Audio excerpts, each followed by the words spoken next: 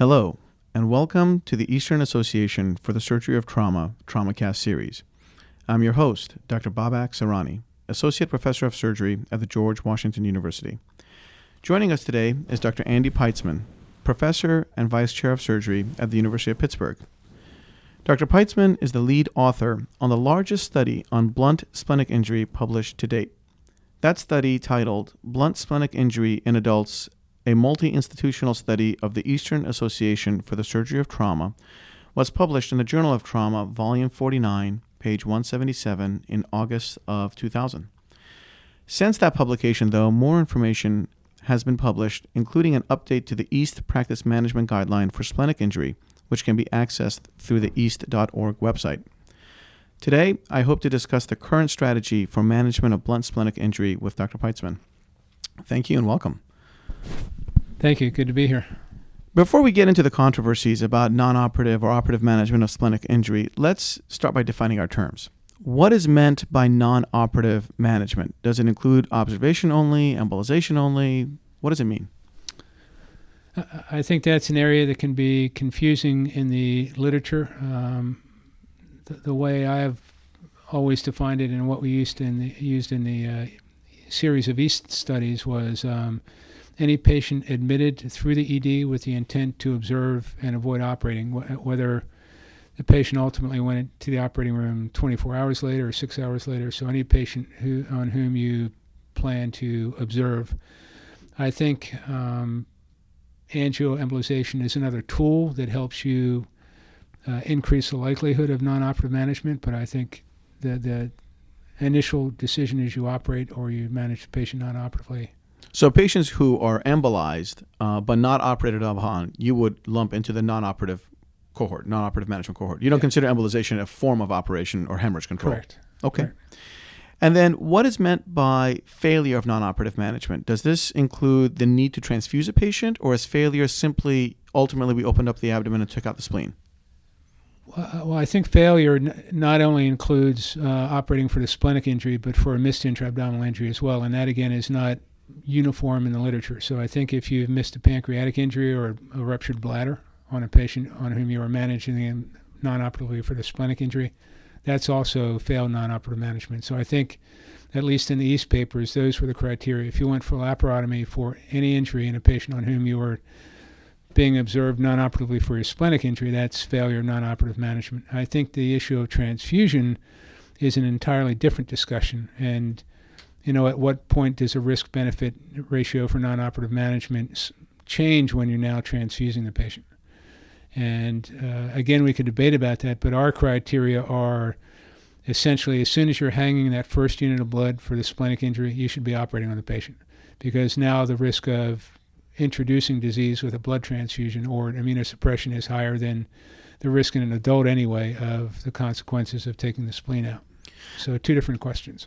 And I got to say, I personally certainly agree with you, and that's what I've been teaching my residents, is that transfusing someone 4 or 6 units of blood and getting them through without a splenectomy is not necessarily success, now that we know all the downsides of transfusion. That's absolutely failure. But the strict definition is any patient who required laparotomy for an intraperitoneal injury, spleen or otherwise. So with those definitions in the background, let's start by briefly reviewing the key findings in your paper in 2000, and we'll come up to the most recent clinical practice guidelines through EAST. The basis of your study was to try to answer a discrepancy that was noted between previous studies and the past EAST practice management guidelines and other publications.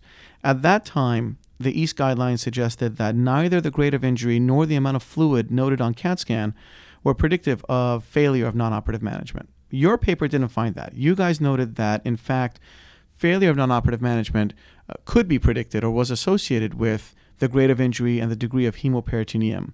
Any ideas as to why the discrepant results? Sure.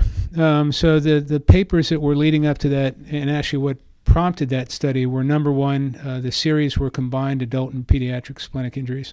And obviously the kids do well no matter what, so that skewed the observation. Secondly, many of the studies were single institution studies, and high-grade splenic injuries are actually very uncommon. So sweeping generalizations were being made. We never operate for splenic injury when it really was an inaccurate statement because there were simply single-digit grade 4, grade 5 injuries to make that sort of assumption.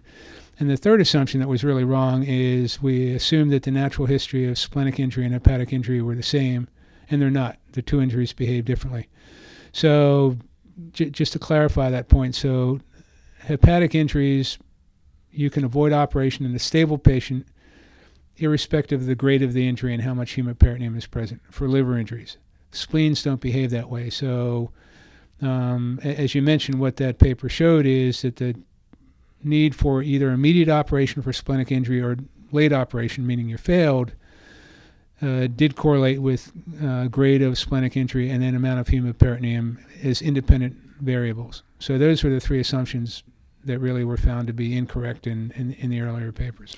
And I got to point out for those who haven't read the paper, these three critical findings are actually very well depicted in graph form. So just by thumbing through the paper, one can see based on grade what the probability of failure was, and based on degree of hemiperitoneum what the probability of failure was. Now, the issue, though, is that the current EAST guidelines that, again, are on the website, again, based on the literature, suggest that the grade of injury on CAT scan or degree of hemiperitoneum are not contraindications to a trial of non-operative management. So the guidelines toned it down a little bit and said, it's not that they're not associated with failure, but they are not contraindications to a trial of non-operative management.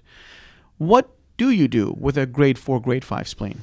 Well, that's sort of a non-recommendation. That's no help at all to anybody. So going to the original splenic paper, so the failure rate for grade 1 was 5%, 10% for grade 2. I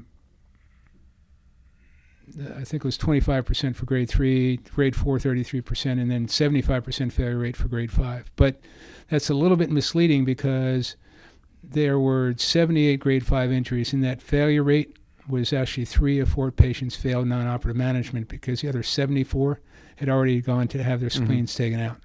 So it just emphasizes how important it is to read those papers and actually to have the denominator and not just the numerator where we didn't operate on these splenic injuries where you know the natural history of the disease. So I think there are a couple more recent papers that really help clarify that. So there were 2 papers that looked at the National Trauma Data Bank and high-grade splenic injuries, grade 4 and 5.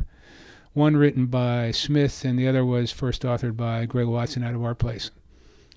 And what the current data says is that we are trying to observe about half of grade 4 and 5 injuries. This is National Trauma Data Bank. And the failure rate is over 50%.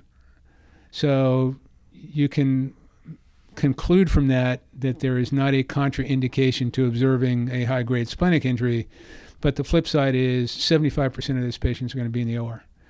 And you will get away with that often, but not always. So probably, to me, the most important observation from the spleen papers from EAST was the one that we published in JACS, I think in 2006, where it was, we looked at the patients who failed non-operative management. So the 1,400 patients that we observed there were about 100 failures.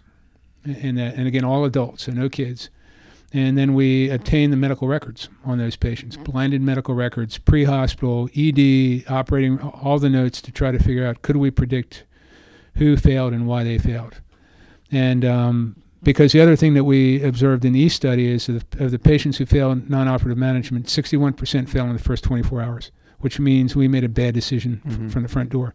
And 90% fail in the first 3 days. But that early failure rate really made us question bad decision-making. What can we do to avoid that?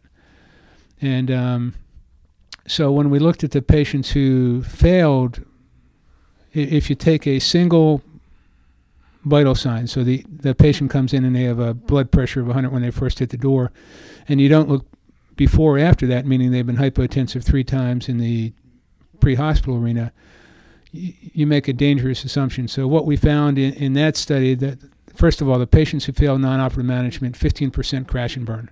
That's how they declare themselves. And then the more common indications were more tachycardia, declining hematocrit, more abdominal pain. But of the patients who failed, there were 12 deaths. And of the 12 deaths, 60% were preventable deaths. So they were from missed hollow viscous injuries, splenic injuries that bled late.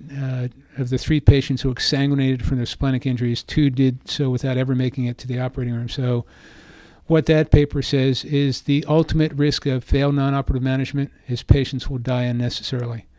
So the difficulty with making a statement that the grade is not a contraindication, you have to be willing to concede that there will be patients who die from failure of non-operative management with that approach.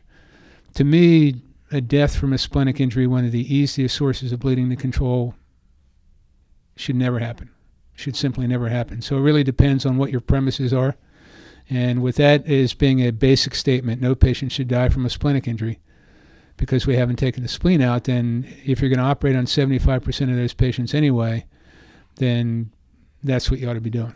So that means that your default for a grade 4, grade 5 spleen is to operate, and if you were to not operate, you kind of have to walk yourself off the cliff, as opposed to the other way around of walking yourself over the cliff of I'm going to talk myself into an operation. Right. So, the risk there is really being too clever and outthinking yourself. So you've got a simple problem with a simple solution, and now you're trying to make it too complicated. So my thoughts about angiography have changed almost 180 degrees over the last 5 years, and this is where angiography becomes important, because many of the papers early on with angiography, it wasn't clear exactly when we should do it, when we shouldn't do it, and now it's becoming clear in some recent publications that the failure rate for low-grade injuries with angiography, you really don't impact that very much. Where angiography really changes the failure rate of non-operative management is with grade 4 and 5 injuries.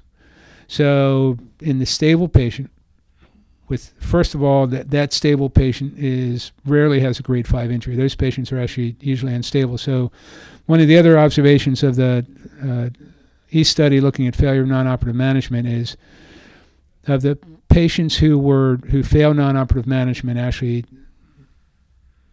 45% were initially stable, so appropriate patients for observation.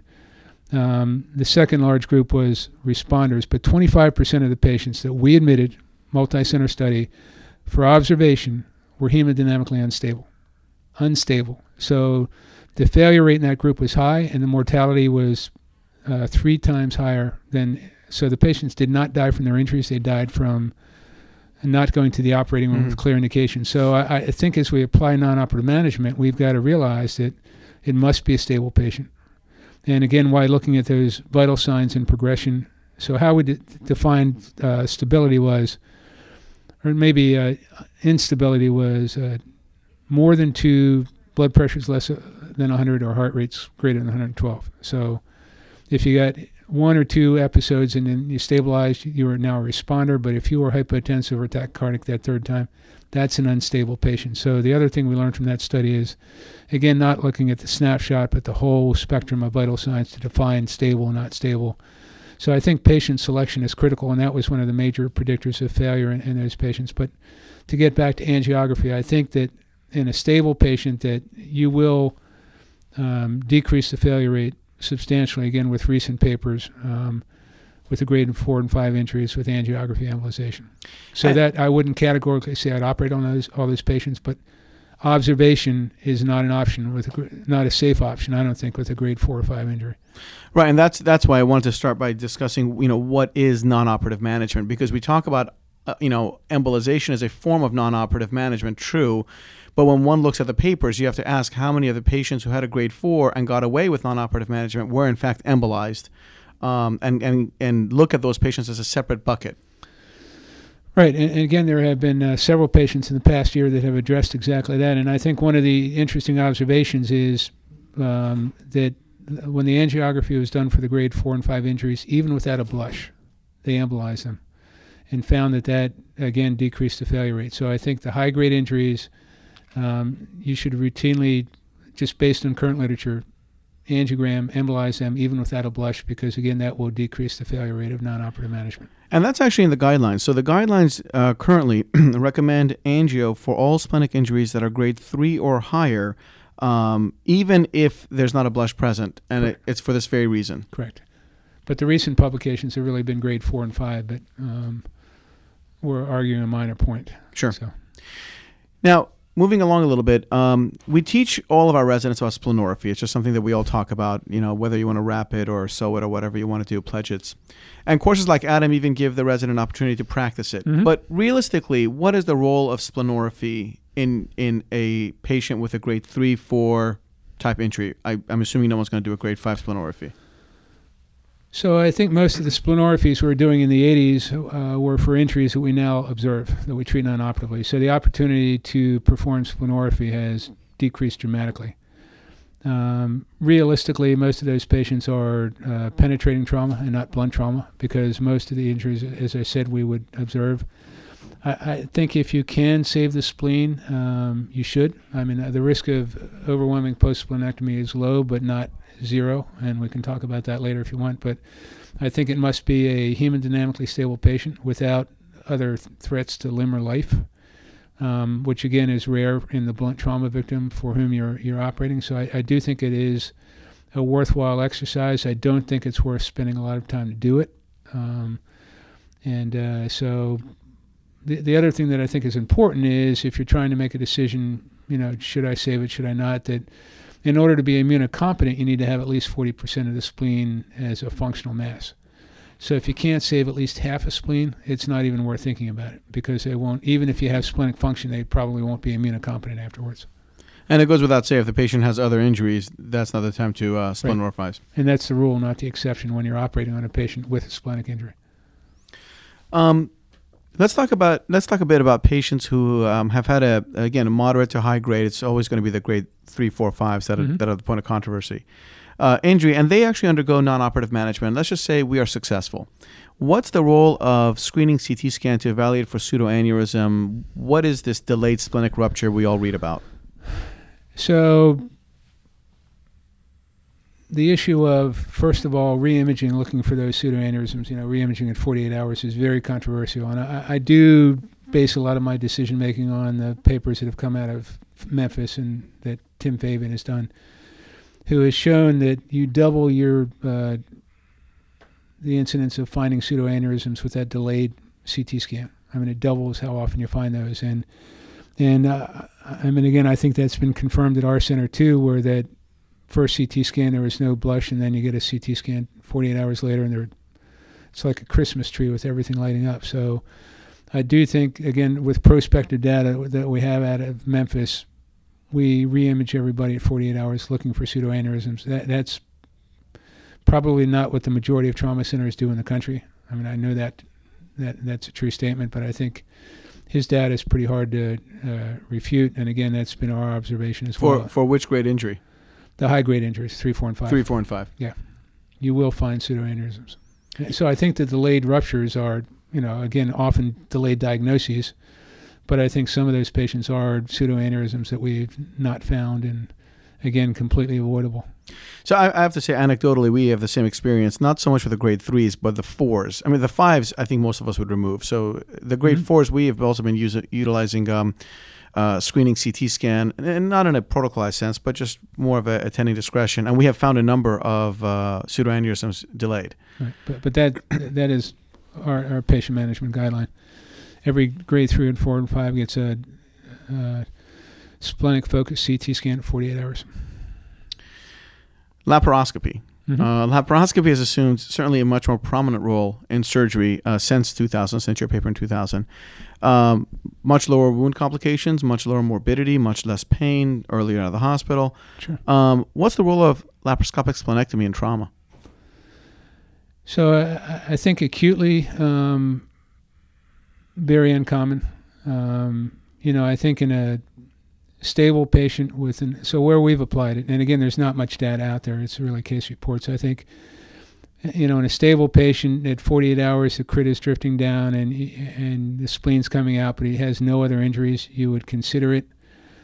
I think that would be one time where it would be appropriate, again, assuming you have the skill set to not make it difficult.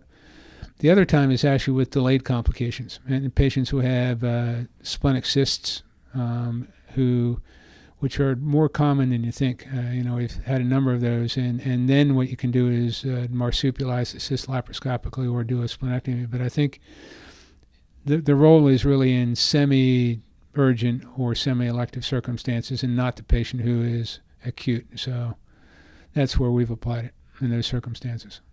Yeah, I have to say we're much in the same boat. I'm always worried that when I take the patient back with a drifting crit, I'll convert a drifting crit to a rapidly dropping crit as you manipulate the spleen laparoscopically. Absolutely.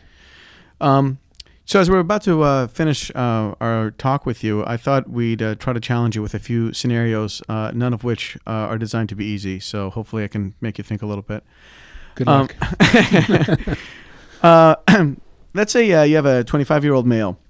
He falls down a bunch of steps while inebriated, goes home because he's inebriated, falls asleep, and wakes up, finally calls his girlfriend about 6 hours later, and starts complaining of a lot of abdominal pain. The girlfriend brings him to the emergency department. Now it's about 6-7 hours out. He's got severe abdominal pain. His blood pressure systolic is 88. His heart rate is 115. Fast is positive. But while you're kind of trying to figure all this out, the nurses give him 2 liters of fluid, and now his blood pressure is solid at 115, holding steady. You get a CAT scan, and it shows a grade 4 splenic injury. What would you do with that? So you have to decide whether this patient is basically somebody who has declared himself at home as a failure or somebody who just did not have the opportunity to get any resuscitation and is now a responder. And I think as you described the scenario, that I would treat him as a responder, give him a chance to prove himself, put him in an ICU, and but the next time he hiccuped, his spleen comes out. Would you empirically angio him? No blush on CT scan. No blush on CT scan. Based on what we just discussed, in a grade 4 injury, you said? Yeah. Yeah. I mean, based on the data, the answer is yes. I would, but I do think that the decision there is this somebody who's declared himself as a failure already and we need to intervene right this second, or is this somebody that we go down our algorithm and he's grade 4? We just discussed empirically angiogramming those patients. So I think that would be my approach, is give him a chance to prove himself and send him for angioembolization. Yeah, it's very interesting. It's actually a patient we had recently, and we did exactly what you said, which is we took him to angio and they empirically embolized. He did fine. And I think that the teaching point we had for the residents and the fellows is that time. He declared himself through time. What I told the residents was if he was destined to die, then in the 6 hours he was laying asleep while inebriated, he would be dead by now. So he's almost destined to be a responder, especially when he resuscitated so quickly with simply 2 liters of crystalloid, not even blood products, and we gave him a chance. In my mind, had the same scenario occurred, but the guy showed up by ambulance immediately, I probably would have taken a spleen out. I mean, I still would have resuscitated that patient to see if he was in the responder or category or not, but I do think that is interesting. The other problem is nobody knows exactly how to embolize these patients. Is it central? Is it peripheral? So what we have to remember is when you centrally embolize the spleen, there's still blood flow. You decrease the pressure head, but there's still blood flow. And there is a real failure rate of embolization, probably somewhere between 10 and 15%. The only time you should probably selectively embolize is when there's a clear blush isolated to a segment, and then obviously the consequences of that are you're going to infarct that portion of the spleen, and that patient sometimes gets sick from that. But exactly, should we centrally embolize, peripherally? I mean, that is not clearly defined in the literature based on what we know so far. But everybody has to realize that you decrease pressure head, there's still a risk of bleeding, and in a patient who really won't tolerate failure, maybe in that circumstance, a better option is to take the spleen out. So, okay. It's a busy night for you, so here comes another patient. This one is a 77-year-old female, falls down a flight of stairs and is seen at an outside hospital where she is noted to have a grade 3 splenic injury with active extrav on CT scan. There's no surgeon there, so they call the regional trauma center and they refer her. She's being transfused midair, arrives to the trauma center. On arrival, her systolic blood pressure is 90, her heart rate is 80. What do you do with this patient? Grade 3 spleen. So the early papers described age as a contraindication to non-operative management. We know that is not the case, that you can observe the older patients. I think, again, one of the papers that came out of the East series is the failure rate is higher as you get into the 70s and 80 and 90-year-old patients. There's no doubt that there is a little bit higher failure rate, but I would take that patient to the operating room. So I think it, again, is counterintuitive, but I think in those older patients, they have less reserve, so you almost need to be more aggressive, not less aggressive. At her age, she may not be able to generate a tachycardia, so her heart rate of 80 really doesn't affect my decision-making that much. She's hypotensive and has had some fluid resuscitation, so despite the grade of her splenic injury, I would take her to the OR and do a splenectomy. Okay. And that was actually a real patient at your trauma center, not treated by you, but one of your colleagues who did exactly that back when I was with you guys. Last patient, 30-year-old male ejected off of a motorcycle. He comes in with a depressed glaucoma score. He's got punctate hemorrhagic contusions over the cerebral cortex and a grade 3 splenic injury. There's no blush. There's no free fluid around the spleen. And his blood pressure is about 105, 110 systolic. But he's got this obvious, if not diffuse axonal injury, certainly a multifocal brain injury. When do you decide to take out this guy's spleen? So again, I think there's been clarification of that issue. And again, closed head injury was one of the early contraindications, or at least relative contraindications to non-operative management. I think the data has changed that approach, where in a stable patient with a closed head injury, you can observe the splenic injury. Especially, again, none of the things that we know would predict high risk of failure, not grade 4 or 5 injury, no vascular blush. So I would observe that patient, follow-up CT scan at 48 hours. And again, there are several papers that have corroborated that approach, that you don't have to operate on the splenic injury in the patient with a closed head injury. Now, that same patient is now in your intensive care unit being observed, and whatever endpoint you chose, be it a drifting hematocrit or a single drop in blood pressure, occurs. Do you think that patient remains a candidate for angio, or is that just an e-ticket to the operating room? Based on no data, I would take the patient to the operating room. Because again, we talked about the failure rate for embolization being 15% in patients who won't tolerate failure of the embolization. So certainly the closed head injury is exactly that patient where that single episode of hypotension has increased its mortality significantly. So I would take the spleen out and not wait for failure of an intervention. I would do the definitive intervention in that setting. But we could debate about that. There's not lots of data to say that that's the right approach. Well, so this has been a really fascinating discussion, and I think it points out the utility of the East Practice Guidelines, but also some of the deficits that remain in the literature as we try to revise these guidelines in the years to come. So I'd like to thank you for taking the time to kind of go over all these things and letting me pick your brain a little bit with some case studies. My pleasure. Good to do it. We've been speaking today with Dr. Andy Peitzman regarding the modern management of blunt splenic injury. I would like to, again, thank you for taking the time to review this topic with us. I'd also refer the listeners to the East Practice Management Guidelines for review of this topic, as well as many, many others. I've definitely found the guidelines to be very helpful as I update and revise our own trauma practice management guidelines here at George Washington. This concludes another edition of the East TraumaCast. For copyright information and disclaimers, please visit us at east.org. For the Eastern Association for the Surgery of Trauma, I'm Dr. Babak Sarani.